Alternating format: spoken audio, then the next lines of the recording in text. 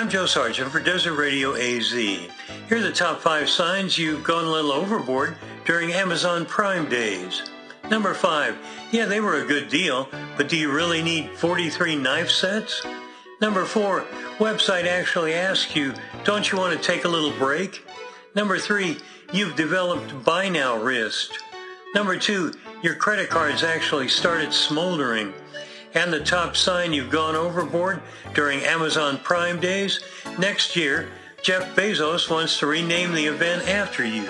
You're hilarious, my friend. If you've got a music request, go to desertradioaz.com and fill out the handy request form. Your song will go on the playlist. Well, I guess that makes our naughty parts tingle. Thanks for listening.